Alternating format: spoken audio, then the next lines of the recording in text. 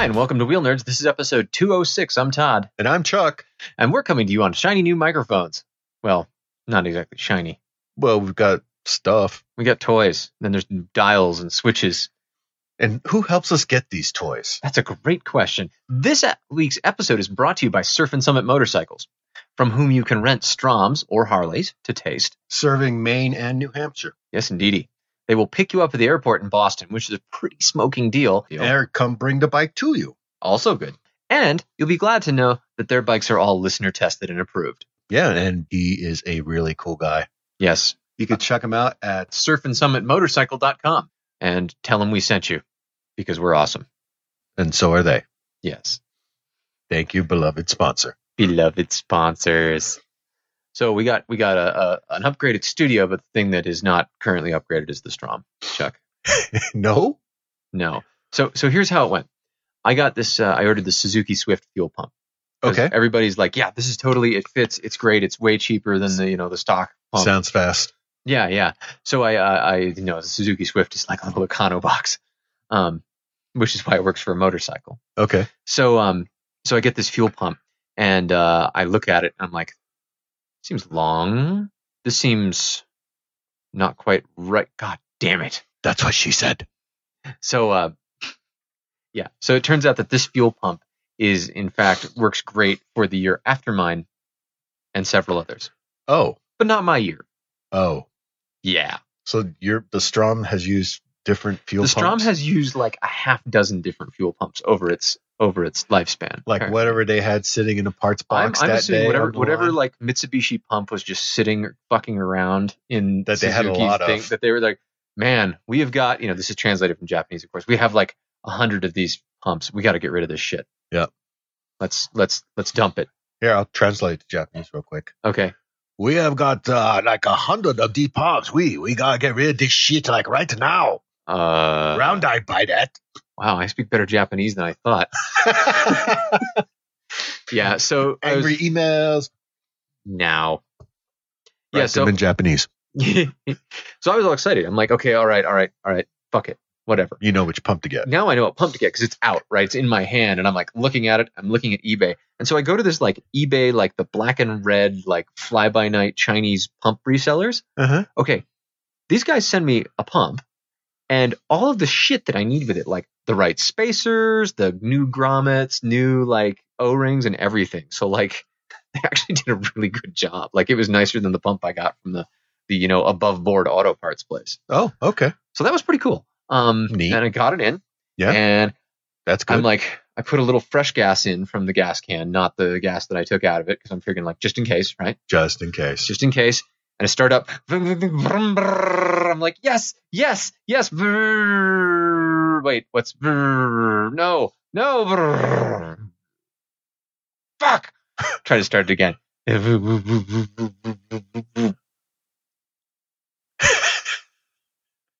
Oh, dear Jesus God. Oh, Chuck. Oh, the fucking words that came out of my mouth. Oh, no. Oh, my God, dude.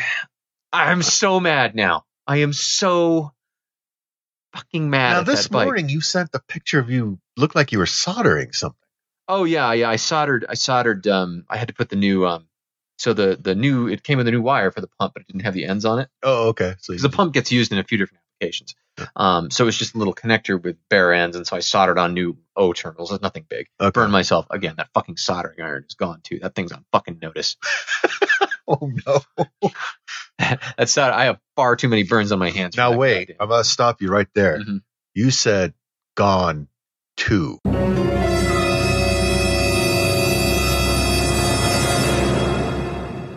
did, didn't I? Yeah. Ooh. That's not a positive thing, is it? That seems worrying on some level. Now, mm-hmm. So the Strom's not running, and you have played your last card. I not my last card. Okay. So it could be the fuel pressure regulator, which sucks because the fuel pressure regulator, of course, comes inside the housing, which is a $200 adventure in shitty plastic housing, which needs to be modified to be good, with the fuel pressure regulator inside it. Which may or may not be it. Which may or may not fucking be it. Failing that, it could be the coils. Like if I'm getting bad spark or inconsistent spark, but like again, that wouldn't be both, right? Like that doesn't make sense. Yeah, because everything about this has made sense so far.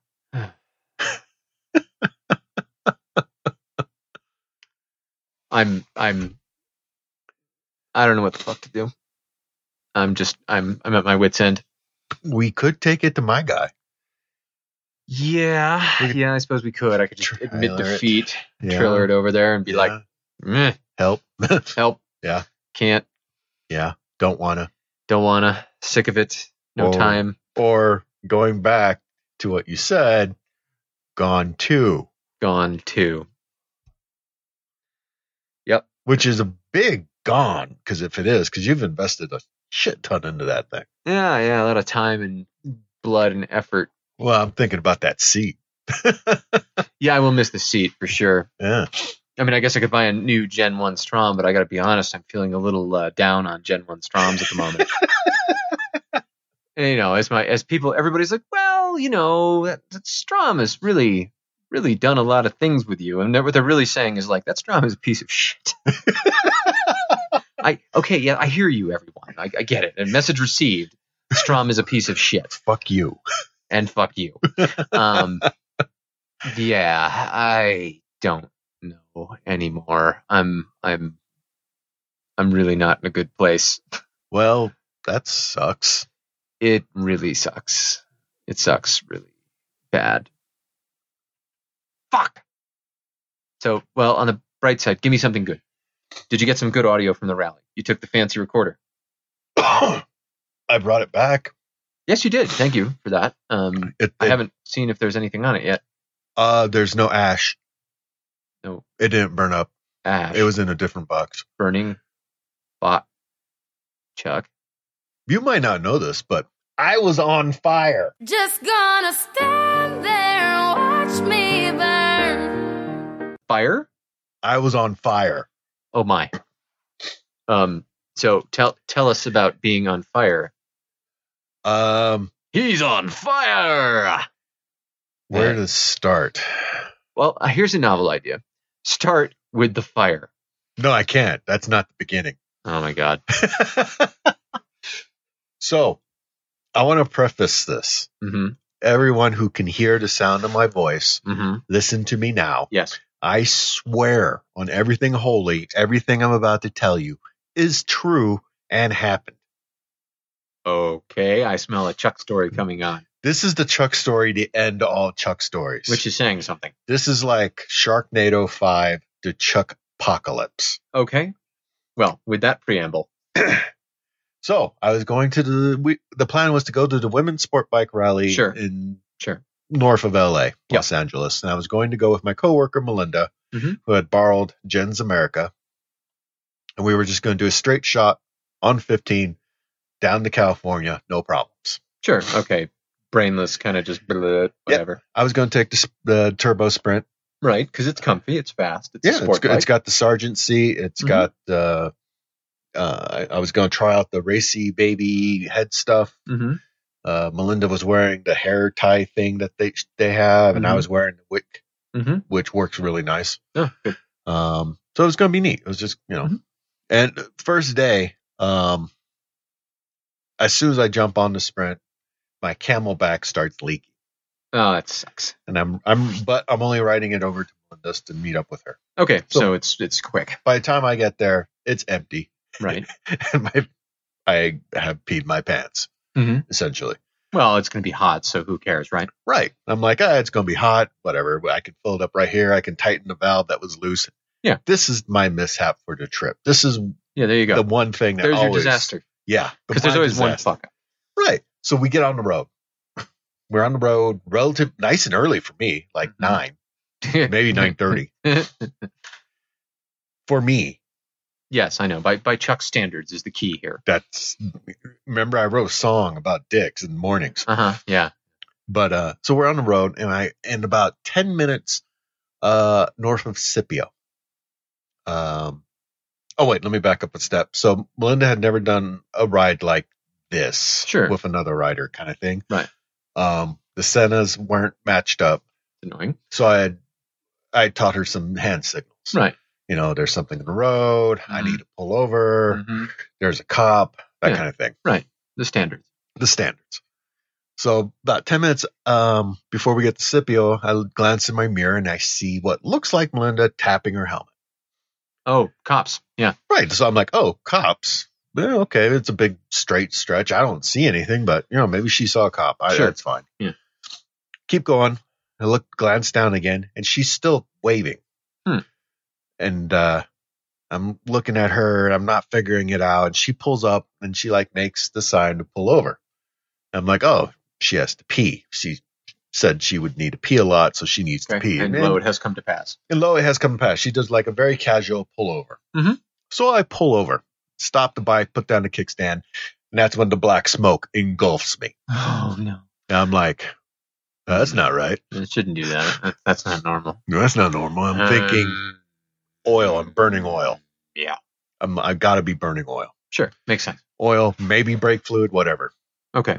So I go to get off the bike, swing my leg off, and that's when I see the fire. The fire? The giant ball of fire that used to be a side case. Oh, this explains the picture you sent me of what looked like melted plastic. Yes. The entire side case was on fire. Wow. Flames, smoke, shooting. I was just like, I'm on fire. And not in the cool way of being on fire, but the actual really. I did not feel that I was about to turn into Ghost Rider at any point. No, I can't imagine. No. So I had the presence of mind to yank the side case off the bike. Yeah. Throw it on the ground. Sensible. Start kicking dirt on it. Okay. I did not start any of the fires in Utah right now. I just want to make that clear. Let it be known that it was not Chuck, everyone. None of those fires in me. An RV pulls over, and this lady comes running out with a fire extinguisher from the 30s. Oh, okay. And hands it to me. Not just shoots it at the fire, as would be the normal behavior with a fire extinguisher. Right. No, she's like, do you want this? Well, under the circumstances. Would you care for an after-dinner mint? At this point, I was squirting my Camelback all over the fire, and I got it out without the fire extinguisher. For all I know, it was filled with gasoline. Yeah. Yeah, it was actually the emergency gas bottle. It probably was. Oh, sure, I'll just. So as near as I could tell, the pipe had gotten so hot. The aftermarket pipe had gotten so hot. Ah, yes. You had an unrestricted pipe on a turbocharged bike, and turbos have incredibly hot exhaust temperatures. Yeah, okay. It melted, it's starting to come together. Through the side case and lit all my clothes on fire. The only thing more flammable than a plastic side case is Chuck's pants. My pants, my shorts, my jeans, some underwear, straps. You have the worst luck with underwear and cables. Trips, man. You should stop bringing them on trips because all it does is invite disaster. It's true. So I was like, oh, shit. What was left alive in that side case, I was able to distribute to the other cases because I wasn't packed for bear. So I was like, okay. I strapped that burnt case to the rear seat, drive it into Scipio, and throw it into a dumpster. Okay. And then I have a Dairy Queen Blizzard because I was just on fire. Yeah, and it seems viable at that point to have a little ice cream. But I'm also thinking at this point, I can still go. Okay. No problem. Yeah, I mean, okay. It's a crazy story, but crazy story. Yeah. All I need is pants. Yeah. New pants. We're fine. Get back on the road. Fillmore. We hit a monsoon. Like a honest to God monsoon. Sideways blowing waves of rain. Yep. I could just see the waves rolling across the road. Oh, man, those suck. Everyone slows down to 20 miles an hour. There is no overpass or anything for us to get under. Heavens, no. I was wearing the Stitch, so I was feeling okay. Melinda had not even packed her liner. Oops. For her jacket or her pants. So she was behind me getting miserable. And, I had zipped open my stitch because it was hot. It was 110. Sure, yeah, right. Yeah. So I was getting wet in the chest. Yeah. We struggled on for a while until we came to a TNA Travel Plaza, pulled in. I bought some pants. Mm-hmm. Some Travel Plaza pants. Some Travel Plaza. Wait, no. You bought truck stop pants, Chuck. I bought Wrangler jeans at a truck stop. Just regular Wrangler jeans. And a Route 66 t-shirt. Mm-hmm. Seems sensible.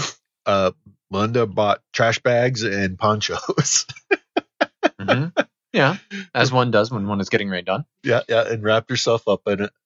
And we sat out the worst of the rain. Yeah. Got back on the road. Dried out. Yeah. Cedar City, Arizona, dry. Everything was cool. Yeah. Not bad. Pull into Mesquite for gas. And Melinda's like, come smell this.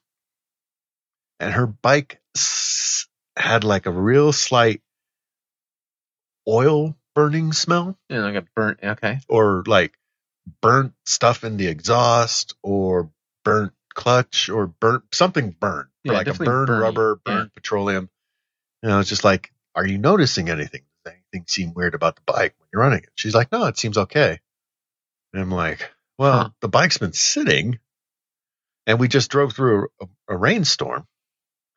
Oh, I forgot to mention during the rainstorm, my speedometer went out.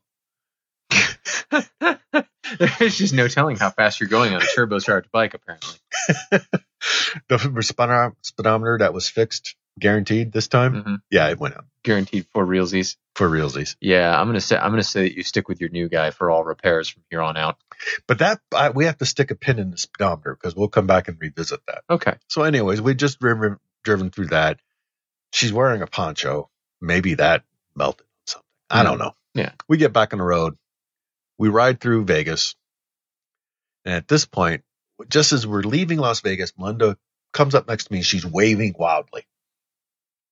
And I'm like, I'm on fire again. Here it is again. So I pull over and Melinda's like, I saw something flapping out of your helmet. I'm like, is it the cord for my earbuds? Because that's normal. And she's like, yeah, but I didn't see that before.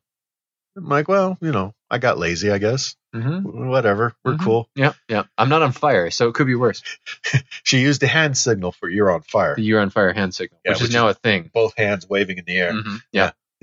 Kind of looks like the dork wave. Mm-hmm. But like with two hands. Yeah. Listeners, take note. You're on fire, two hands waving over your head. Yep. Real excitedly. So we get back on the road. Mm-hmm. I zoom down the on-ramp. I see like 3 bikes in formation riding toward Prim. Mm-hmm. I'm like, yay, friends. So I go off with them. And about 2 minutes in, not even 2 minutes, maybe a minute, I glance in my rearview mirror and Melinda's not there. I'm like, that's really weird. So I pull over and I wait a minute, wait 2 minutes. Uh-oh. And I'm like, she didn't come. She calls me and she's like, my bike stopped on the on-ramp. It doesn't go. The motor runs, bike won't go. I'm like, okay, I will be right there.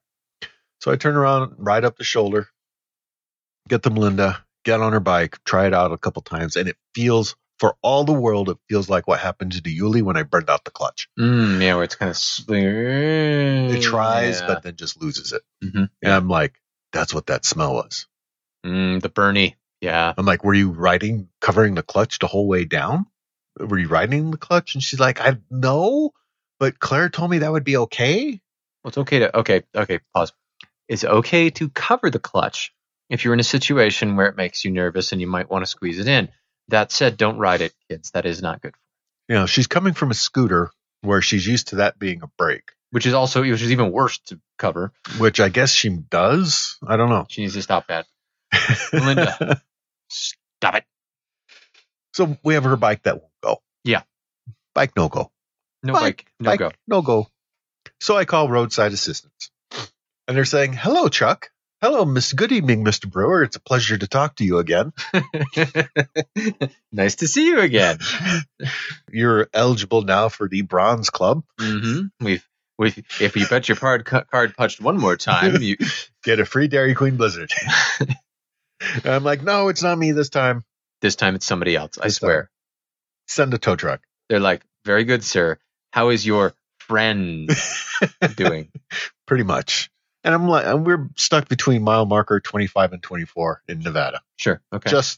I can see the south end of Las Vegas, like the South Point Resort and stuff. Uh-huh. So I jump on Expedia. At this point, it's about 9 o'clock at night. Right. I jump on Expedia, get a room there. I'm like, tow truck will just come, pick us up, drive us right there. Sure. None of that happened like that. Oh. Takes 2 hours for the tow truck to show up. When he does show up, and he's super cool, guy named Lee. Mm. He's like, well, I can't turn around here. So because we're on 15. Oh, I see. And there's nowhere to go. It's it's got the cement divider. So he's like, we have to ride or drive all the way down to Jean, turn around at Jean, and then come back. I'm like, whatever. Let's just do it. Fine. Let's go. Is your truck air conditioned? Yes, great. Yeah, except I'm riding on a motorcycle. Oh, yeah. So have fun with that, Melinda. On a flaming motorcycle. On a flaming motorcycle, yeah. We get to South Point. I park my bike. We go to park Melinda's bike. Yep. Security rolls up. And they come walking over to me and they're like, is there a problem here? I'm like, bike don't go. Bike no run. Bike no run. He's like, oh, are they repoing your bike? That's an oddly specific question, but no. Is it time to get mad at you yet? I'm weird. I'm like, I've got a room reserved here. And he's like, oh, so what's going on? I'm like, well, the bike is broken. Tow truck, bike, leave here. That is what these things are for. He's like, oh, okay. He walks off. And the tow truck driver starts laughing. He's like, yeah, those guys hate me because I come repo cars in their lot all the time. Oh, because this is a no-tell motel on the outskirts of Vegas, where one repos cars. It's a big resort hotel on the outskirts of Vegas. It's not small by any means. Oh, it's big, but yeah. But apparently, this is where one comes to repo cars. He says it's great for that. Wow. He says the last time he went there to repo a car, he had it up on the truck when the security came, got him, and called the cops on him. Fun fact, when the cops go to impound your tow truck with a car on it, they won't make you put the car back down on the ground. Oh, they'll take the tow truck and the car to the repo yard where you were going to take the car anyway. Yeah. Okay. So he got a free ride with both fingers in the air while the guards are like, well, make him give us back the car. That's not how this works. Yep. So, yeah. So that happened. That was Thursday. Oh, good. Friday rolls around. Melinda gets on the horn and starts calling repair places. And she makes a friend. There was another woman in Vegas named Barbie who was also going to the same rally, but her riding partner had flaked out on her. So Barbie didn't want to do the trip on her own. So she was immediately like, yeah, let's get your bike fixed and we'll all go. Why not? Like, the people you need to talk to are Eurocycle. They're the BMW Triumph people in Las Vegas. Okay. All right. They're the go-to people. Melinda starts leaving messages on their service department voicemail. Noon rolls around. We haven't heard back. And we're like, well, shit, let's just go down there. So we jump on an Uber, get down there. That's where we meet Shadow. Shadow is a one-legged Hawaiian. Okay. Who I think is either runs the service department or is one of the service riders. In any other story, that would be kind of weird. Here, it's just notable. He's not even the most exciting person we've met. Oh, good. Shadow says to us, oh, man, we're really stacked up. If you'd got to us here in the morning, we could have maybe looked at it. But we were too busy to check voicemail. They were really busy.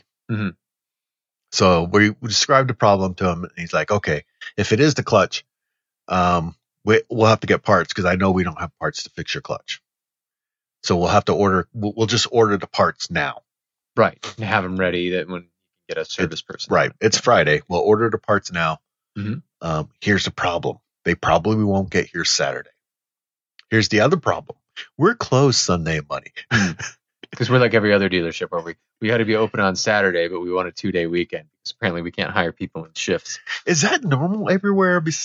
A lot of the dealerships, like the dealerships, that's super duper common. Like I know in Utah it is because Sunday you have to be closed. Yeah, the California ones. Dealerships are very commonly Sunday, Monday weekends. Okay, because they want to have like a weekend because you don't hire people for a dealership because like the money's great or it's an awesome career. Yeah, you hire them because they love whatever the hell it is you're selling. Yeah. I don't like motorcycles, so I work at a motorcycle dealership. Well, so we're like, so if we can't get it fixed Saturday, we're looking at Tuesday. Oof. So now it's a long time. Now it's looking worse. This is getting long. So we're like, okay, how do we get the bike over here? And Xiao's like, I don't have a truck. I don't have a way to tow you here. No truck at all? Not a way to tow you. That's okay. So we get on the phone. We sit down in the waiting room. Melinda is starting to call tow companies. Mm-hmm. And this little chihuahua comes over. A little brown chihuahua. Super friendly. Super chill. Wow. Just wants to be pet. Just wants to get up in my lap. Not what I would call the normal behavior for the breed. There's a reason for that. Oh. Stick a pin in that. We'll come back to that. Pin stuck. Connected to his leash is a 68-year-old gentleman wearing what looks like a hospital shirt. He's darkly tanned. He's spent a lot. You could tell he lives in Nevada, Arizona. Mm-hmm. Little spectacles. Yeah. He's like, my name's Wild Bill. Okay. Yep. And then Wild Bill enters the story. Then Wild Bill showed up. Wild Bill, we're talking about his chihuahua named Birdie. Okay. Wild Bill and Birdie. Okay. They're important people. He's like, hey, I'm here picking up a bike for my son that's coming in. The bike's being trucked in from California. Oh, I see. Okay. It's a present. Gotcha. So he's like, I've got a trailer on my truck, and I'm here for the next 3 hours waiting for them to show up with my bike. Oh. Let's go get your bike. Awesome. And I'm like, yeah, let's do that. And he's like, that's because bikers take care of each other. I'm a road captain with my crew. I don't know what they are. Social club, gang. I don't know. I didn't ask. Yeah, this guy's gonna help you get the bike here. He can say anything he wants, and he has a lot to say. So we go walking out to his truck. Yeah. And right before he opens the door to his big old F-150, he's like, "Hey, I gotta apologize ahead of time. Truck smells like pot." I gotta tell you in advance, Chuck. I'm a little disappointed. You had the recorder with you, and you did not get some Wild Bill reel. I'm sorry. Next time you meet someone interesting on the road, you have to get that recorder out and be like, "I do a podcast." It was just coming so fast. Oh yeah. You were in shock. So Wild Bill says, "I'm sorry, the truck smells like pot." Imagine. And I'm like, "Hey, it's Nevada. Whatever." And he's like, "Well, I live in Arizona, but it's legal there too." I'm like, I am not offended in the slightest. Melinda, are you offended? No. He's like, "Oh, you guys are okay with pot?" I'm like, "Yeah." He's like, "All right." We jump on in. He closes the doors, starts the air conditioning, and pulls out this giant joint. And proceeds to smoke a fatty. And he says to me, "This is 27%. And I say to Wild Bill, "I don't know what that means." But I now understand why Birdie is the way he is. Because as soon as he lights that sucker up, this little tiny chihuahua hops onto the center console of the truck and sticks his nose in the air and closes his eyes. Birdie, the stoner chihuahua. Birdie is a stoner chihuahua.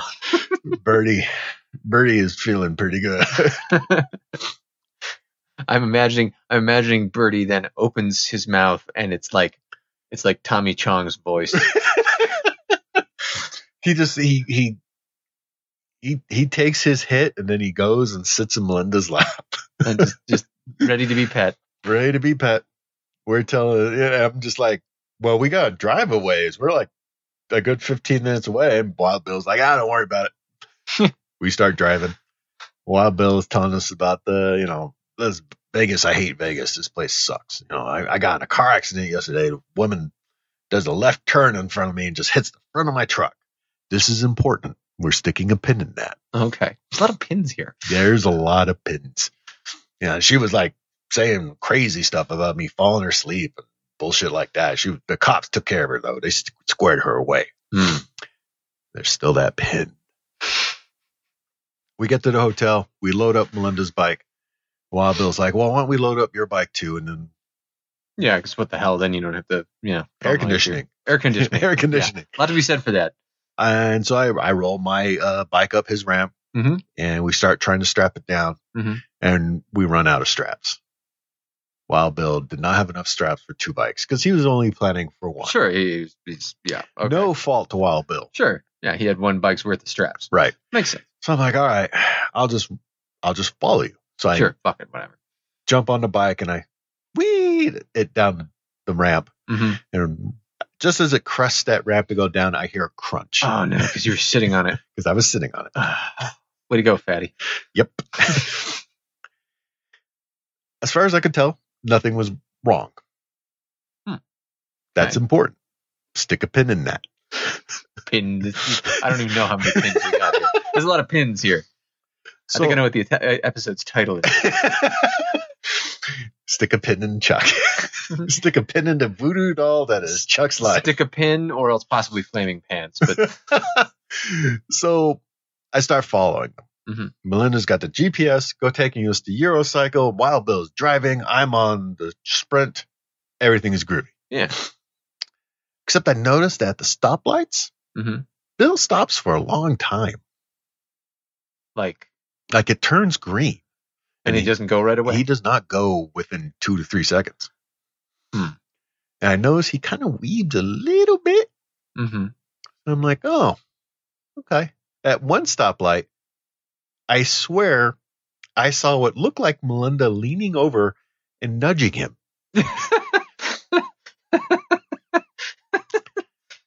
Remember what I said about that 1 pin? Yeah, the pin is back. Hello, pin. The pin about the accident. Yeah, sleeping. I'm not drawing any conclusions, not inferring anything, not implying anything. I'm just saying what I saw. Yep. So then we got lost. But she has their GPS out. She does.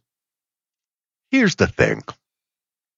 Eurocycle just moved locations. Oh, God, and Google has the old Google sent us to the old one. Nice. So we're in a dead-end business park where apparently you take your Uber and Lyft cars to get them checked out and registered for Uber and Lyft. Okay. Inspected and stuff. Because I saw the signs for that. Okay. So I jump off the bike, turn it off, walk up to the truck, and I'm like, Wild Bill, what the hell? Wild Bill's like, don't look at me, man. Talk to her. She's got the GPS. Me and Birdie are just following her instructions. This is all on her. Okay. And Melinda's like sitting there shouting, I figured it out. I've got it. I know where to go now. I'm like, cool. Go back to the turbo sprint, jump on, turn the key, hit the button. Try again. Bill, I think my battery's dead, Bill.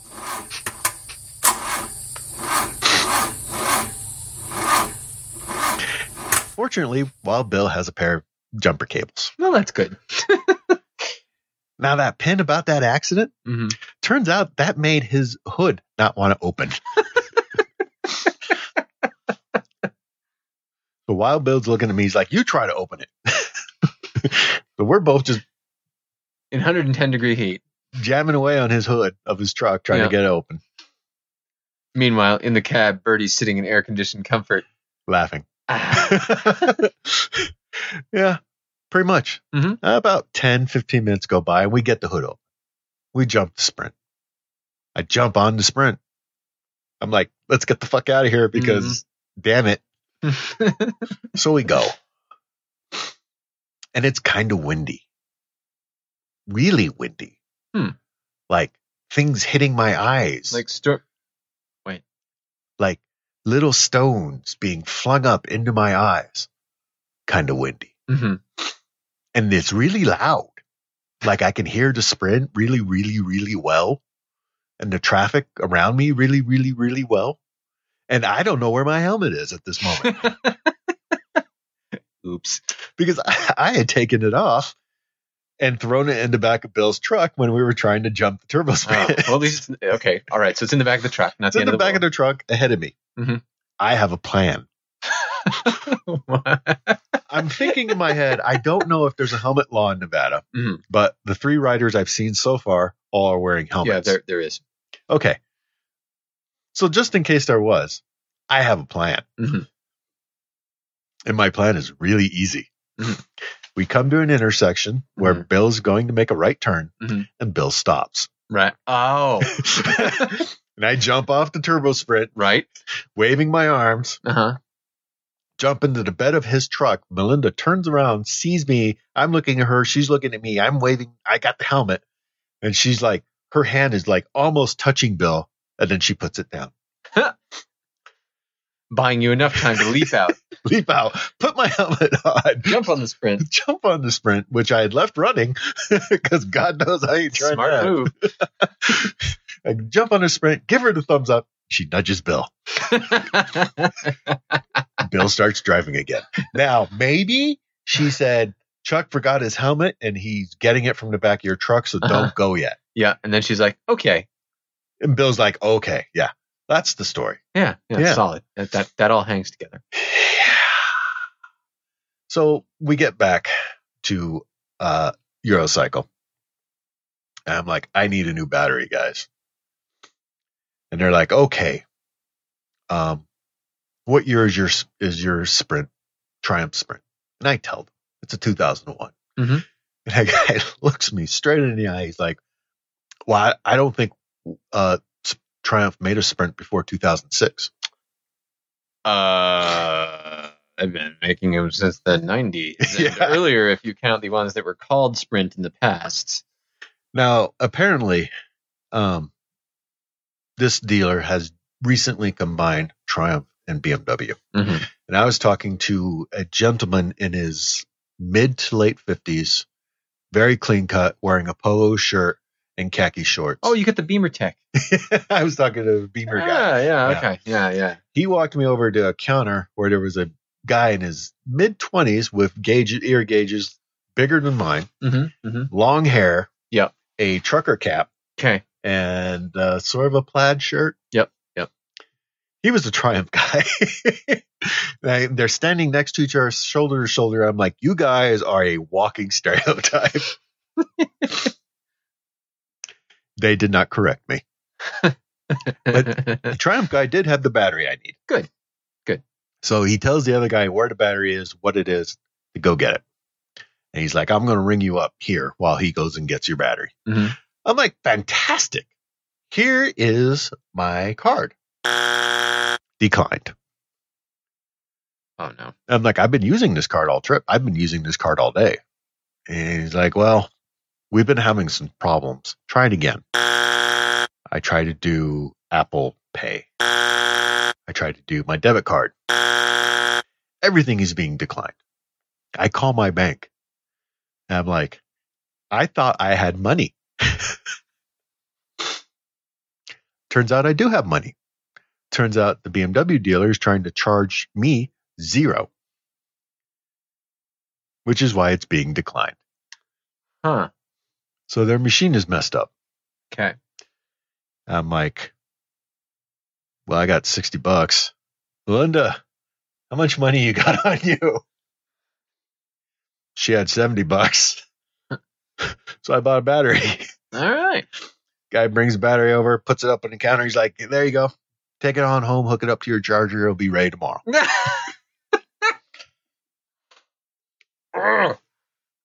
I'm like, the thing I need to hook it up to is in your parking lot. And he's like, well, we don't charge the batteries here like that. Uh-huh. And I'm like, so should I just take it back to my hotel room and plug my dick into it? Because that will be that's about all I've got to do to work with here. And no, I don't want to buy a battery charger from you. Not feeling it. Not right this feeling moment. it. He's like, well, you guys are stuck here till tomorrow anyways, right? So we'll just hook it up tonight and we'll charge it for you overnight. Okay. Which is Thank nice. you. Yeah. That's nice. Thank you. Thank you. I wish you'd offered that in the first place. Yeah. And then Shadow, kindly enough, jumps my bike so that I can take it to the next hotel we're staying at, Arizona Charlie's. Oh, because you were not originally supposed to be in Vegas at this point. Arizona Charlie was where I have found a room. Mm-hmm. And Melinda, to thank Wild Bill and Birdie, because his bike had not come. Still. Wow. She bought him a room. Oh, that's nice. I don't know, somewhere. So, because he was really high. Yeah. He needed a place to sleep. He was ready for nap time. He needed, well, and when I say he was really high, clearly I meant Birdie, the dog, was really Birdie high. The dog was high as shit. And needed to crash. Yeah. He was using crash mode. He was way in crash mode. He needed some onion kibble and a crash. So I go to Arizona Charlie's. Arizona Charlie is a hotel casino in a strip mall next to a Ross. Okay. And an auto parts. Which is good, I guess, if you set your pants on fire. Yeah, it was very handy for setting pants on. Yeah, and it's next to an AutoZone. Mm-hmm. And I rode up with my bike and I was like, you guys there's no covered parking because it's a strip mall. Sure. You park in the strip mall parking lot. Right. Like, do you have a place I can park the bike? And he's like, yeah, sure, by the door. Okay. Like, whatever. I don't even care at this moment. Point, fine. Don't care. Park the bike, get checked in. Funny thing about Las Vegas, weed is legal. Mm-hmm. But there are signs everywhere that says, don't smoke weed here. You'll be kicked out. Well, it's probably just like any smoking thing. They're like, go smoke someplace else. Well, I mean, in your house. All the casinos are smoking friendly. Oh, okay. You can smoke like a fucking smokestack. That's true, yeah. But no weed. No weed. There's no weed on premises. You will be kicked out. Huh. Now, the hotel smelled of weed. Imagine. Like a ton of weed. A cheesy hotel in a strip mall smelled like weed, Chuck? Wow. I'm not sure how. Lord knows. So we get checked in. We're bored. It's Friday the 13th, which is clearly the reason for all of our problems. Right. So we find out that the tattoo shops in Las Vegas for Friday the 13th, they always have this tradition to do like $13, $26 tattoos. And they're little tiny flash tattoos. Oh, okay. So I got a symbol for 13, Japanese symbol for 13. Yeah. I double checked to make sure this did not say hot soup or spicy bean curd. Or spicy bean curd. Yeah. This was 13. Okay. Melinda got a 13 as well. While we're waiting for our tattoos, I'm looking around. This is a smoke shop / tattoo studio. Not a marijuana dispensary, but a smoke shop. Okay. And I noticed that one end of it has a section labeled fetish. And I look closer, and it's all packaged urine products.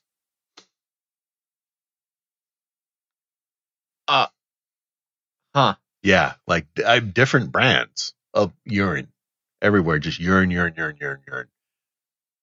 Huh. And I was like, and this isn't a sex shop. No. And all their fetish section was comprised entirely of pee. Well, or chemically identical to pee. Oh. In a smoke shop. Got it. Got it.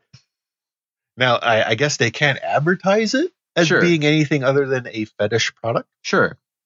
But, and I did ask the guy, I'm like, well, is there really a big call for that here? And he's like, the biggest employer in Vegas are the casinos, and they all drug test. Ah, okay. And suddenly things made more sense. Yeah, there you go. You'll be happy to know that all of these packaged pee products contain a little warmer, like the Hot Pocket warmer. Sure, yeah, so that it's not suspiciously chilled. Yeah. So I thought you would just strap it to your groin or something, but no, you can carry it in any convenient way with your little pocket warmer. Mm-hmm. Mm-hmm. Mm-hmm. And I did observe people coming in buying pee, clean pee, clean, chemically identical pee. Wow, that's unsettling. Tattoos and pee. That was Friday night in Vegas for me. Tattoos and pee. Tattoos and pee. In Vegas, they call it Friday. The next couple days, I holed up in a hotel room because that's what I do when I break down on the road. Is I hole up in clean sheets in a hotel room and weep. Mm-hmm. Melinda took off with her new friends Barbie and her husband Carl. Cool. And they had some bikes, so they took Melinda on rides around Vegas, like Red Rocks and stuff. And she got to meet people who were riding. She got to ride a BMW 650, which she loved. Mm-hmm. She had a blast. Cool. I went out at one point to pick up my new battery, and that was it for Saturday. I think I stopped at Cycle Gear to pick up a tail bag, just for a little bit of extra space. Yeah, because I was like, I was pushing it. No, I didn't do much. Mm-hmm. I was. She went to a concert. She went to Fremont Street. She partied. She had friends. Mm-hmm. You moped. I moped. Moping hard. Sunday morning, I was like, I'm going to put the battery in the Triumph. Mm-hmm. It's 11 o'clock in the morning. Mm-hmm. I am not anywhere in my right head. Mm-hmm. I am drunk as fuck. So I walk out. I get the battery. I get the seat off. I get the new battery in. Get it wired up. I'm going to start to put everything back together, and then I fall down. It's 11 o'clock in the morning in Las Vegas, and I'm in the sunward side, and it's 100-something. Oh. I may have been a little sunstrokey. Yes. a little heat exhausted. Uh-huh. Yeah. So I'm lying in the shade of my motorcycle, still very, very drunk, texting Melinda, bring me water and fix my bike. Which she did. That's nice of her. All she had to do was put the seat back on and put the brackets for the tail rack. Mm-hmm. But if you listen to her tell it, she saved my life. Mm-hmm. There was bears, and she had to fight them off with the seat. Yeah, while she was like having the spit water into my mouth like a mother bird. Yeah. Okay. Yeah, that's how she would describe it. All right. The time passes, so it's what? Now it's we're on to Monday, Tuesday now. Monday, yeah, they were still closed. They're still closed Monday. We went to a place that had awesome milkshakes. Mm-hmm. Black Tap, I think. Mm-hmm. Very good milkshakes. And then Tuesday. Oh yeah, the hotel. We had to change hotels again. We had to leave Arizona Charlie's. Mm-hmm. We went to a place called the Artisan Boutique. Mm-hmm. And when we checked in Sunday night, I think they were having a sex party. Oh, a black swingers sex party. Okay. I wasn't really sure. I didn't ask. You just walked on by. Walked on by. Like the time I went to pick up the Ural and there was a drag show at that hotel. I saw a lot of girls in lingerie. Could be worse. Like full on lingerie, not like nightclub gear. Oh. Yeah, lingerie. And then I went to a strip club. Because I'm in Vegas. And of course I do. Well, yeah. So the next day, Tuesday. Tuesday rolls around. We head to the shop. And Shadow's like, we haven't had a chance to look at it yet. Parts haven't come yet. I'm like, fuck. All right. And, this rally is long over. It's gone. Yeah. I wasn't going to leave. The boat is missed. Sure. Yeah. Behind. But now on Tuesday, this is like the last day I'm supposed to have off from work. Right. You got to start thinking about getting home. I think about getting home. Melinda is thinking about, her options of, do we just trailer the bike back, rent a U-Haul, wait for it to get fixed? And at that point, her husband jumps in and he's like, I'm going to take time off and I'm going to drive it down. Oh, okay. That works out. And I'm like, cool. If he's driving down, I can take off. Sure, you're off the hook. Yeah. You can bail. You know, my wingman duties are done. Mm-hmm. So that's the plan. He books a nice hotel somewhere on the strip, and I pack up all my shit and I get on the road. It's 110 degrees, and the first gas station I stop at outside of Las Vegas is not a gas station. It is a movie set. It looks like a gas station. Mm-hmm. It has all the things of a gas station. Is it secretly a casino? Because it is Vegas. Where you pull the arm on the gas pump and it goes diggy diggy diggy diggy. It could have been 3 cherries. You get gas. No, it was a gas station to be a gas station under construction. Oh, okay. So not yet, in fact, gas. Right, but that's the one I pull up to. Sure, naturally. Yeah. That's me. Mm-hmm. I find a real one. I get driving. I get into Leeds, Utah, which is a little north of St. George, Cedar City. Mm-hmm. I hit another monsoon. Of course. I checked the weather report. There was no rain in the forecast. I looked at the fucking weather radar at weatherchannel.com. It said it was fine. It was wrong. And this monsoon was even worse than the one coming down. Whereas everyone was able to go 20 miles an hour on that first one. Mm-hmm. This one, everyone pulled over. Damn. Trucks, cars, me, everyone pulled over because you couldn't see. You couldn't even see the road. And this was that section of the road, Leeds and stuff. It kind of goes up into the mountains. Yeah, and it's a little roll and turn. Yeah. So no one wanted to be on it. No. So I'm sitting on this turbo sprint in torrential rain, in a monsoon, in a hurricane, just waiting. Mm-hmm. Because of course I am. Because, what the hell? What? At this point in this trip, this barely registers. Yeah. Well, I'm slightly damp.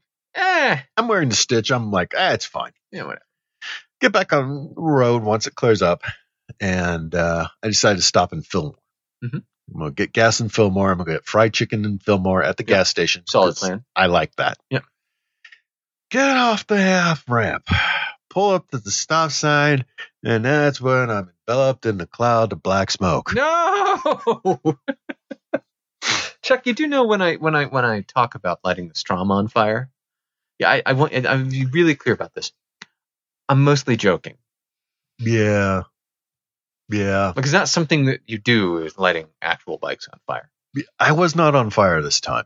Oh, well, that's good. I glanced down this time. I can see the smoke coming out of radiator oil cooler area. Oh, it's dripping in the pipe. I'm leaking oil. Yeah.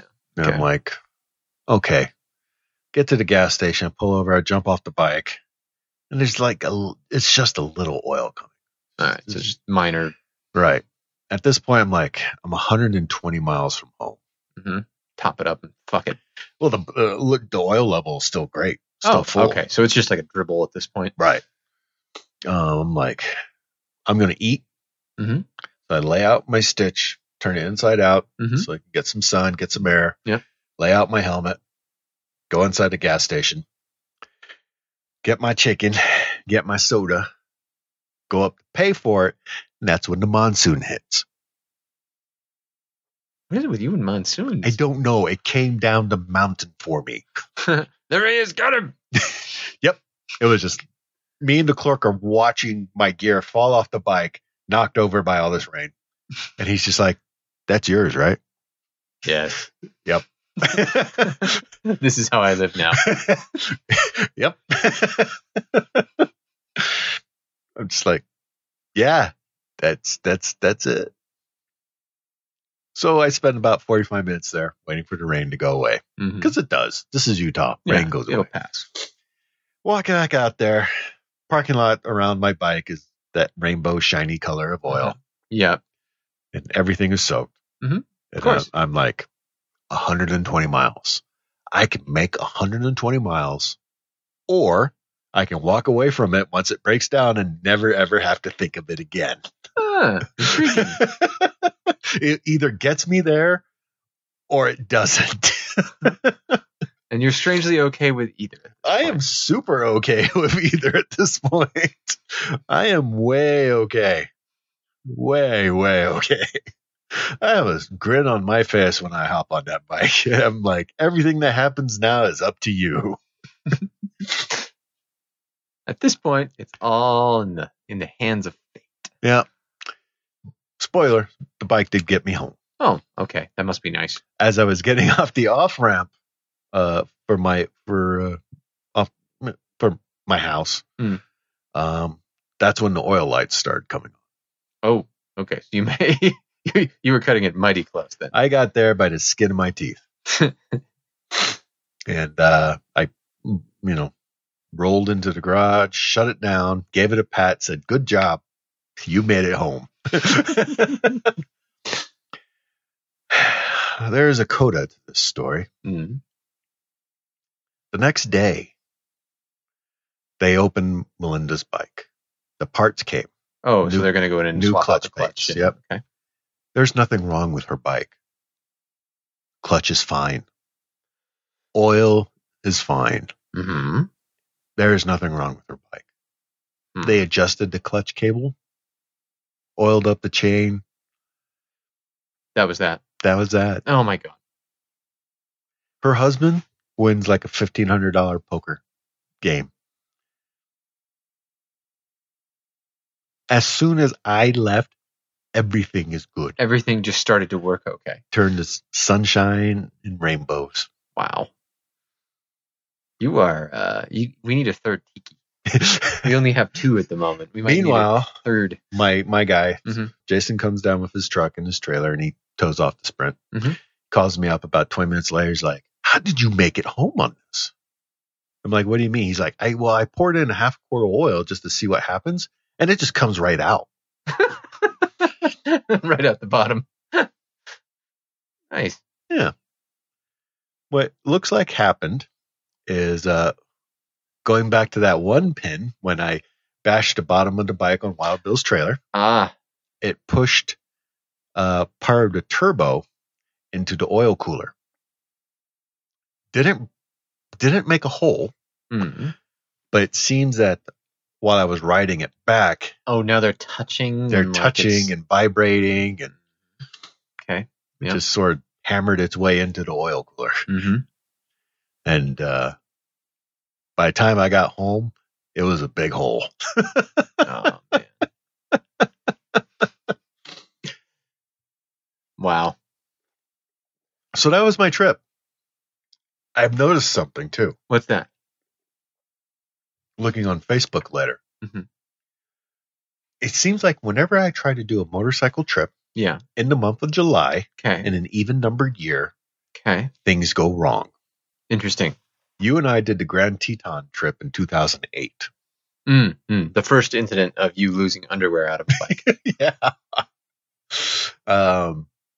There was some, the trip me and Shelly tried to do to England where they refused her passport because it was wet was in 2014.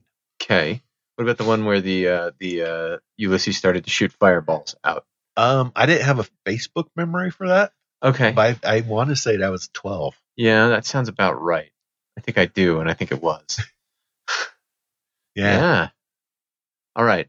So next year trip. Next year should be fine. Year after that, you're on your fucking own. Last year I did a trip and it was great. Yeah. So I don't know if it's the even numbered years or just July I need to avoid. Okay, could be that too. It could be just July. Could be July. All right. That's fair. I don't think Melinda will ever go on a trip with me ever again. Ever. Yeah. Yeah. Her and her husband have been going back and forth with our dealer. Yeah. Here. Because prior to the trip, she had taken it down and paid like $400 or $500 for a complete service of oil, chain, brakes, clutch, just a once over. Yeah, sure. Did make all the things work right. And the people in Vegas are suspicious if that was done. Doesn't look like any of these things were done. They specifically thought the oil was too black to be that new. Yeah, that's an easy one to spot. Yeah, whereas I guess the dealer here is saying, well, you did ride it from here to Vegas, so that I could make it look black. That was kind of the face I made. Color me suspicious. Now, I will say that the oil that came pouring out of the Triumph was clean. I can imagine. Which they had done too. They had also changed the oil on my Sprint. Yeah. And that oil was clean. But these are the same chuckleheads who also busted the shit out of your speedometer. Oh, let's go back to that pen. Oh yeah. Is that back? Yeah. As soon as it dried out in Vegas, never had a problem with it again. Oh, okay. That's something with the sender getting wet. I guess, but it didn't go crazy on the way back when I hit the monsoon coming back. It was just the rainstorm going down and the rest of that night. The next day, speedometer was solid. Maybe the fire scared it. It got all rattled by the fire. It's like, oh my God, shit's on fire. Maybe. I don't know at this point. It's just, I don't know. I don't know, Todd. I don't know. Help me. You're talking to me? I don't know why this drum doesn't run. It's a mystery week on Wheel Nerds. Why are Chuck's trips always fraught? What the fuck is the problem with the Strom? I don't know. My wife has made me promise that she wants me to get rid of the Sprint. She wants me to get rid of the Turbo Sprint. Okay. She does not trust it anymore. Sure. Because fire. Because it may have slipped your mind, but I was on fire. You were in fact on fire, like actively for realsies on fire. And she's insisting that I replace the bike because I would. Naturally. Why wouldn't I? So a Strom on the cheap. Nope. She won't take it. She insists that whatever bike I buy next is brand spanking new from a dealer. Oh. She wants full warranties, extended warranties, maximum Chuck proofing, warranty on warranty, special Chuck insurance, protection, evil tiki. I'm like, double rider. Yeah, but you've seen the dealers we've got around here, babe. Who are we going to trust? Exactly. I wouldn't piss on them if they were on fire. I don't know. God. It doesn't matter what bike brand I go for. All the dealers are essentially the same. Yeah. Yeah. Like when I was riding the BMW, I was like, this is really nice. And everybody's like, you should buy one. I'm like, I would piss on them if they were on fire. Give them a dime. Let's not make jokes about pissing on people on fire. Mm-hmm. That's a little too soon. It's a little too soon. A little too close to home. Yeah, a little too tender. Mm-hmm. Still raw. My story has clean pee and fire in it. Mm-hmm. Yep. Although, admittedly, not at the same time. We need some good news. We need a guest. We need to redeem the show and Vegas. We could talk about Vegas. Okay, so we're on with Larry Little from the AIM Expo. We had him on last year to talk about the Columbus show, and now he's coming back to tell us about the new show in Vegas that I can actually go to. Woo-hoo-hoo! The Las Vegas AIM Expo in October. Make the big trek down. Yep. It's if we go really slow and stop at all of the roadside attractions, it could take us 6-7 hours. Hey, Larry, that's a long trip when you're on fire. There you go. Story checked out. There you go. It is a really long trip when you're on fire. So Vegas for this year's show. So what? Wait. You might not know this, but okay. I was on fire. He's actually speaking literally. Turns out. Larry's just like, I am waiting for the joke. Larry's like, I have made a terrible mistake. Is there a cymbal crash coming? Nope. No crashes. So you moved it to Vegas this year. Was that both because Vegas is Vegas and it's fun, and also to kind of collide with other stuff that's going on there? Oh, a couple of reasons. We've had that we opened in Orlando 6 years ago, and we're there for 4 years, and moved it up into the middle western part of the country to get closer to some dealers. But it was clear that, from both a dealer and a consumer perspective, because the show is both a trade show and a consumer show, that we weren't getting as many opportunities to see the folks out west as we'd liked. And so Vegas provided a great opportunity to bring the show out west. And so not only will we bring AIM Expo out west, but we've combined forces with a couple other events that'll be going on the same week in Vegas to create Power Sports Industry Week in Las Vegas. So we're very excited about that. And bringing AIM Expo to Vegas in and of itself will be fun, but having the Monster Energy Cup Supercross race on Saturday night, having the Las Vegas Bike Fest going on at the same time, and doing some other stuff in town. The Ride for Kids charity ride is going to be that weekend. So we've got a whole list of fun things that are happening in both motorcycle and power sports in town at that time. So we're very excited to be coming to Vegas. And of course, Vegas is Vegas. So there's always fun coming to Vegas just for the Vegas reasons. Right. But from a power sports industry perspective, we're gonna tear the town up. I just learned today that Bell Helmets is going to be doing one of their stunt shows up at Red Rock Harley Davidson at that time and introducing new helmets. So there's going to be all kinds of stuff going to be going on for consumers and dealers both that make their way out to Vegas. Wow. So what's new and awesome this year at AIM Expo? New manufacturers we should know about? New madness? Yes, absolutely. I mean, we have a whole litany of returning manufacturers of motorcycles, ATVs, side-by-sides, and scooters as well. But new for this year, I mean, Harley will be back, Indian will be back, all the Japanese manufacturers will be back.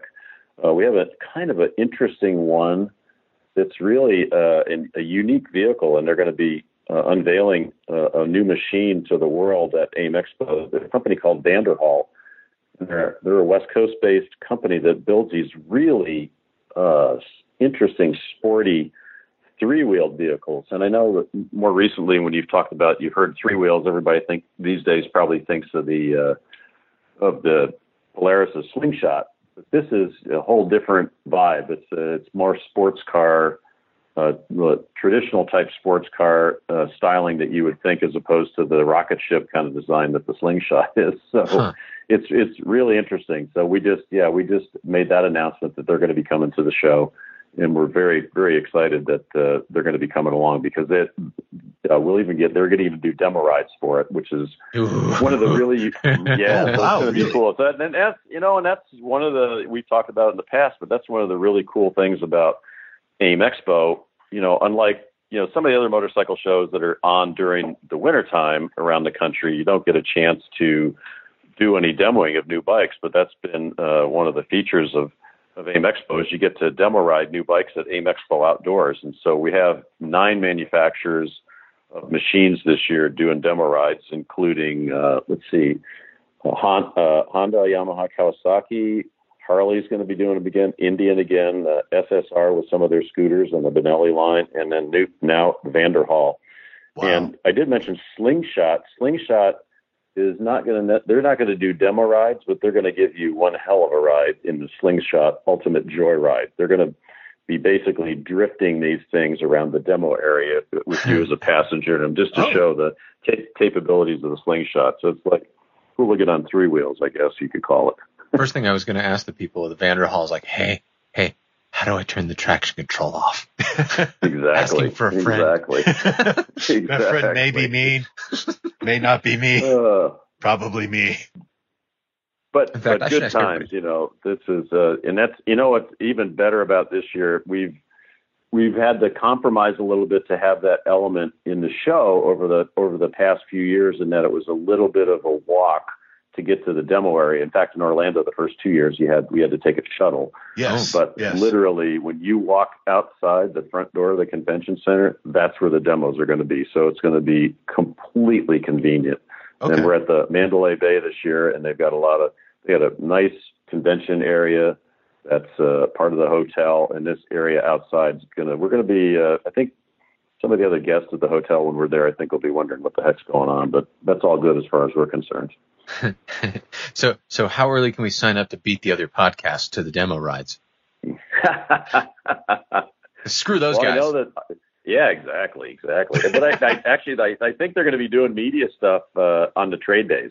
Yeah, Thursday and Friday. On the trade days. So be sure to be there on Thursday or Friday, the 11th or 12th of October, because that's when the trade only days are. And I know that's when the media and the prospective dealers that they're looking to sign up at the show. Yeah. I think we're going to get rides in just a couple of the pre-production units that they're going to be unveiling globally, but they'll have a number of other products from the rest of their line there as well. We can easily spend an entire day just doing the demo rides. I'm 100% cool with this. Because there's just so many bikes to ride. Oh, yeah. Mm-hmm. I'm going to ride them all. And don't worry, listeners. Larry has made sure they're going to wipe off the seats really well after Chuck and I have been on them. We have your pictures. Wow. Thanks, Todd. We got it from the podcast. Good. All right. Other people can use this now. They're just going to roll out special bikes for us. That's right. How do we make it go? You use your feet. So can you tell us about what motor culture is? So in the past, we've had a bike show orientation at AIM Expo, and it was called Custom Culture. And it was really a focus on kind of the custom builder element, which because there's so much cool stuff out there these days. But I think we kind of felt like we're missing the opportunity to showcase the whole moto experience, whether it's a whole power sports moto experience, whether it's, two wheels and urban adventure, whether it's, we're going to have some of the Orange County Goonies. This is a kind of a Grom, Ruckus, 125 club come from over here. We'll be over in Vegas showcasing a lot of their machines and what that lifestyle is all about. And it's kind of a cool subculture thing that goes on. And it's pretty active here in Southern California and other urban areas. Mm-hmm. We're going to have, kind of the desert scene, the adventure scene with a lot of cool stuff. And I think I'm working right now with Scott Harden, the old desert racer, and Paris the Dakar racer, who is working with the Best in the Desert group that puts on a lot of the desert races out west in both, Nevada, I think, and there's some up in Utah as well. But they're going to be redoing the Mint 400 route from Vegas to Reno next year. And I know they've got a couple of the old race bikes from the day back when the Mint was a big race. And so we hope to have those on display, but other, just a look at off-road, a look at the urban side, a look at all the different areas of riding. It's going to be put together in this little vignettes throughout the show in one area in the show. And you know what, that's where the bar is going to be in the show. That's where the cool coffee is going to be in the show. I think we're going to have some tattoo guys there, I believe. And some, since there's going to be a whole litany of kind of this artisan side of the thing as well, which we had in custom culture, but we're going to bring them back. But a really cool look at the different areas and vibes of riding. And because people relate, I may have an adventure bike, but I certainly relate to the guy that's got a sport bike because I've been on those in the past or various things. So it's an opportunity to showcase all the different kinds of riding. Will I still be able to get my hair cut by a hipster? I don't think we've worked that out yet. And I don't know if I don't know if that'll be a part of it or not. We'll have, I haven't gone down that far on the list to check and see if we've managed to get that as well. But I don't know. I know it's kind of de rigueur today that you have that in the show, but we'll see. We're really careful not to overplay that that kind of satirical look at the millennial type of thing, but because they are an important age group that who's going to buy the bikes tomorrow? Well, I mean, what's really interesting, we've had this discussion. There's been a lot of talk in the industry about, we got to find the next guys to come up, they're not buying new bikes. They're not buying, they're not. They're buying old ones like fucking crazy. I'm teaching so many of them. Yeah, but what we're missing, quite honestly, and I had the good fortune to stop. There's going to be an exhibitor that's coming to our show that sells Chinese scooters and small motorcycles. Mm-hmm. And what we forget is that in a lot of cases, price is an entry point to the market. Well, at college campuses, these guys actually graduated from the University of Florida. They were Gators, and they were into scooters, and then they started some scooter stuff up while they were there. And after they graduated, then they built a business, and all of a sudden they're importing Chinese scooters. And I don't know how many they're importing because they wouldn't tell me, but it's safe to say that when you can sell a brand new retail product to a student that comes into a store and says, "Hey, I got $1,500 to spend on a scooter for my transportation around college," these guys can supply one. That's a compelling argument as a student. This isn't CSC, is it? Isn't it who? CSC, California Scooter Company? No. That's no. They're one. These guys are Bintelli. They're based out of Charleston, South Carolina. Okay. They're bringing in product by their name, Bintelli. They've got a great supply of parts. I mean, I went down there because I had a conversation with the guy on the phone, and they were like very smart business people, which I don't know, maybe I'm prejudiced. I never thought about the fact that there's a whole element of the industry that is bringing in this product, because we're also focused that, for so many years on, it's got to be, a Honda, Kawasaki, Suzuki, you think of a beginner machine, but the reality is nowadays with stuff being built anywhere in the globe, I mean, from India to Vietnam to China to wherever, Thailand, for some of the major manufacturers, there's this product category coming in that's really a shadow market that we don't see, that's not being recognized above on the table necessarily a lot of times. But they're selling people the two-wheel experience, and what we have to figure out is how to get them to step up after they get out of college onto something a little more permanent. And and that's the biggest hurdle in a lot of cases, is providing the first experience of what it's like to have something below you that, unless you put your feet down or you put the kickstand down, is going to fall over. And so, I mean, so we're very happy that they're coming to the show, because they currently have about 135 dealers across the country, and are mostly on the East Coast, and they're pretty urban where the colleges are. But to me, it's a real good example of, there's an entry point in the market that's completely based on price. And we think of it from the millennial perspective that, price means they have to buy a used bike. And, not necessarily. And I think that Royal Enfield's going to do really well with the Himalayan, at a $4,500 price point. It's like you can buy a new machine. You don't have to worry about, will the thing start when I kick it over? Mm-hmm. So, I mean, it's fun stuff like that, that keeps us young and motivated in this industry, because we want to see more people ride, just like you do. I mean, it's why you do your podcast. You want to share the experience of why we ride. And I'm excited that AIM Expo this is the national show for motorcycling and power sports. You kind of become a thing, huh? You're a thing now. Well, it's like thing. We're like, it's the big thing. It's like, it's not on the scale yet of the big European shows, but EICMA has been going on for 105 years, and Intermote, I think, started back in the 40s, and so they have a lot of momentum, and compared to us, we're in our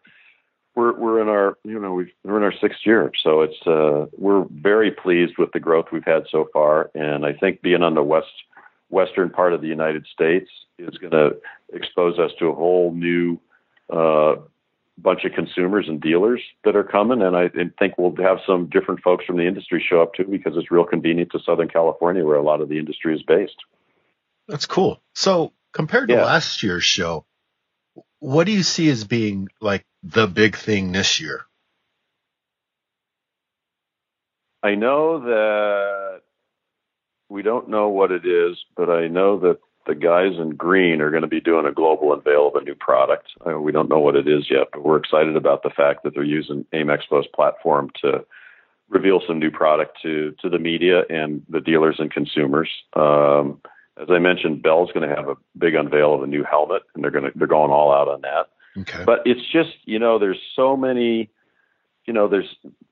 we'll have, some product that was probably just announced the week before. The every other year show in Germany called Intermote is this year, and they are basically a week before our show. And a lot of times you'll see, especially the European manufacturers, unveil some new product. And so we expect we might see some of that trickle over to AIM Expo as well. But it's just everything that, you come to the show and there's things that you never knew existed that you go, oh, wow, I would have never thought about that. But now that I see it, I have to have it.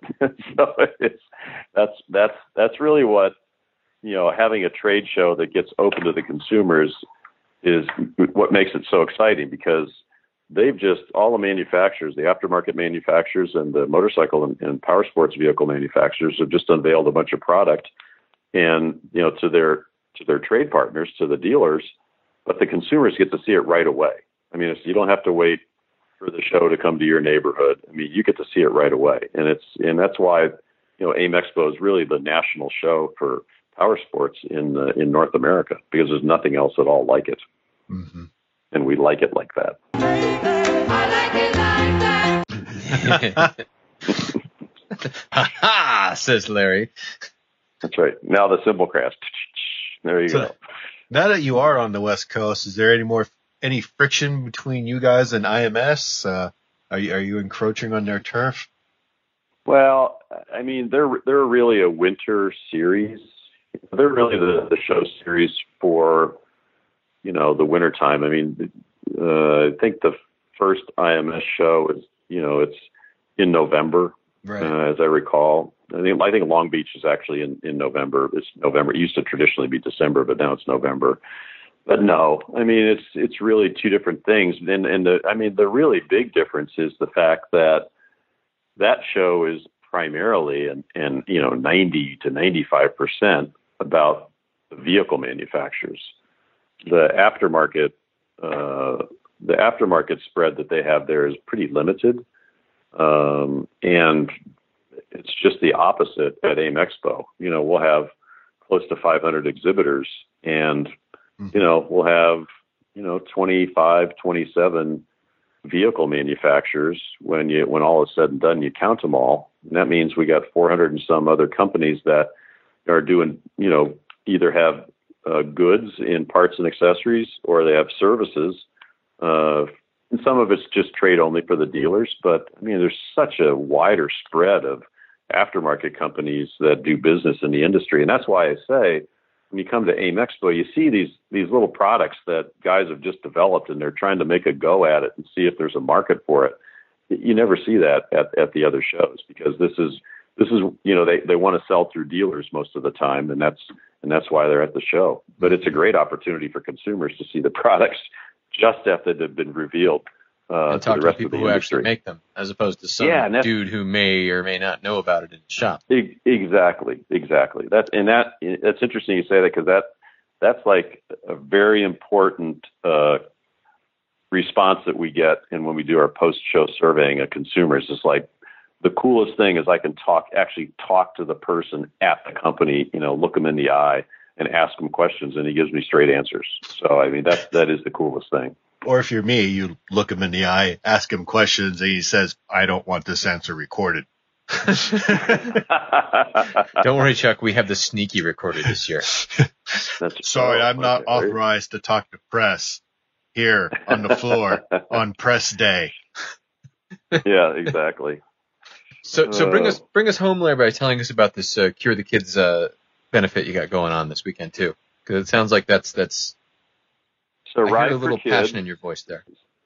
Well, it is, and I don't know if I've explained this in the past, but you know, I've served on the board of the Pediatric Brain Tumor Foundation for, I think, close to 15 years, and it started when I was a publisher at Cycle World, and we were helping them both raise money, and when we were a big part of the International Motorcycle Show Series as the title sponsor, we invited them to come into our booth at the show to help promote the Ride for Kids rides all across the country. And it really worked. And so we ended up doing some things to help them raise money. So I got on the board. So Ride for Kids these days is it's part of the Pediatric Brain Tumor Foundation. It raises money to find the cause and the cure of brain tumors in kids, which the CDC, the Center for Disease Control, has just, you know, last year determined that it's the largest killer of kids by disease under 18. And so, you know, it's past, you know, leukemia and all the other ones that used to be. And the reason for it is there's so many different kinds of cancers that have to be researched. Sure. And so Ride for Kids raises money. And if you come to the Ride for Kids event, which will be on Sunday of AIM Expo, the last day of AIM Expo, if you ride on the event, it'll start, I forget where the starting point is. I think it's at South Point. But they'll do a ride, like an hour ride that will go up to Red Rock, and it'll end up at AIM Expo. And you'll get to meet families of kids and survivors who have survived brain tumors. And when you hear them tell the story, some of these kids are, I mean, you just can't imagine what they've gone through, but they'll tell you that it was a great experience for them because they've learned so much. And it's hard to imagine that, but the reality is that the kid, that's all sometimes the kids have known. They have not known what you and I would consider to be a normal life. But when you see their parents and the struggles that it causes for their parents, what we're raising money for is, to end brain tumors in kids. I mean, that's the mission of the Pediatric Brain Tumor Foundation. So yeah, there is a little charge in my voice for that because I've met so many of these kids, and it gets such little funding from the government. I mean, the good news is that most of the money that we raise, we do some family support stuff too, but the grants that we give to universities and other researchers, basically it allows them to start research that then they can prove is valid enough to then get government funding. So, I mean, it's very valuable in that respect. So the scientific side is really amazing. And I don't understand it at all, but I've met some of these researchers and you're just like, please, keep doing what you're doing. So yeah. So Ride for Kids Sunday, on October 14th. More information is that it's on the AIM Expo website, which is AIMEXPOUSA.com. Or if you're lazy and don't really remember that and you're looking for tickets to the show, we have a URL that's motoshowtickets.com, and that'll actually take you to the AIM Expo website. Nice. Cool. So AIM Expo is October 11th through the 14th at the Mandalay Bay Convention Center in Las Vegas. Hopefully you guys can all come out. Yes, and Consumer Days. So the first 2 days are trade only. So if you're not a bona fide member of the trade, motorcycle dealer of some sort in the business, Guzzy podcaster, it's a closed. You got to be or media. But the Consumer Days are Saturday and Sunday, and we're going to be closing the show a little bit early on Saturday afternoon for those people that want to take off and go to see the big spectacle. That'll be the Monster Energy Cup Supercross race over at UC Nevada, Las Vegas. So we're looking forward to having everybody come out to the show on the weekend and take advantage of all the activities that are going to be around town as well. Awesome. So be sure to check out AIM Expo because you can better believe the wheel nerds will be. Larry, thanks for being on tonight with us, man. Hey, it was a pleasure again, and I look forward to finally seeing you guys at the show this October. I'm really looking forward to AIM Expo. I can't wait. Here's a question for you. Yeah. Will you ride with me down there? I don't know, man. I'm feeling a little nervous. Now, assuming you have a bike to ride. I could ride the Bandit down, although that's a long way on the highway for a bike with no trim mechanism. We could take the back way. Yeah. We don't have to take 15. We can go through like Delta and hit go through the hinterlands. Extraterrestrial highway. That could be something of a problem on the Bandit too, because the Bandit doesn't have a really long range. But I could bring a gas can. Yeah, like you have nowhere to put a gas can with the Bandit. Where am I gonna hide it? I can't put it on the back right side or the burn up in the tank from the pipe. Can't you just put it in the sidecar? Oh, right, I do have that. Oh, okay. Oh, what all right? It's official. But Bud Miller is in the sidecar, only for the trip back. Well, yeah. Why do we need Bud Miller to go to Vegas? You're right. Okay, we're good. Hey, everyone, who wants 3-2 beer? I got 3-2 beer. Yeah, it's like sex in a canoe. Yeah. Hey, kids, you want to buy some 3-2 beer? In Vegas, that's legal at any age. Put it in the bottle for the baby. Just for that, I'm taking Euro. You don't have to slow down. You get to find out what it's like. Sometimes I will shift to third. But not very much. Not today. This is not that day. This is what it was like going to Durango. You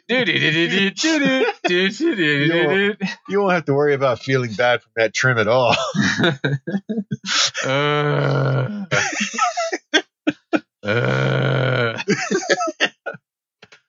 And there's no guarantee the Euro will make it. Hey, on the bright side, if the Euro doesn't make it, we just fucking light it on fire. If any bike I take doesn't make it, we just light it on fire. And then I jump in the sidecar. We strap it. The only downside really being that the Bandit sidecar doesn't have anything to strap on the outside too. You know what the problem is with that solution? What? It's too easy. Mm-hmm. Therefore, it won't happen that way. No, that's not how it's going to be. Your bike's going to explode. Bandit's going to explode. God damn it! Nothing I own can ever work for long. And I'll be on like some super sport bike with only one seat. Mm-hmm. Yeah, I can see it now. Jump on, Todd. Yeah. You can ride on the handlebars. Bad enough having to ride home behind Claire. We only got 4 hours till Vegas. Being a good friend, of course, like any good friend, when getting a ride home from someone who's helping you get your bike, somewhere in the middle of the ride when you come to a stoplight, you have to, as loudly as possible, announce, especially when there are cars around you with their windows open, I have to pee. I felt you smell my neck. Did you smell that man's neck? His cologne is fantastic. Like a lawyer cowboy. Yeah, Todd, so will you ride with me to Vegas? I don't know, Chuck. Well, no, this drum doesn't work, so I feel like I've had my disaster for the year. Sure you have. Me too, pal. Me too. Oh, boy. That's all we got time for this week. Till next time, I'm Todd. And I'm Chuck. Ride safe, everyone. Don't ride with us. And carry a fire extinguisher. We'll see you next time. You can contact us at wheelnerds@gmail.com or leave us a message at area code 801-917-4136. Record an intro for our show of you and your bike, and maybe it'll be on a future show. Stickers and other merchandise is available at our website, www.wheelnerds.com. If you use iTunes or Stitcher, please leave a review for us. Hell, write our URL on bathroom walls if it helps. If you like this podcast, you can find more like it at wheelnerds.com. This has been a Wheel Nerds production, all rights reserved. Readings from other sources are the property of their respective owners and are used with satirical intent. Her name is fuck me. I doubt that.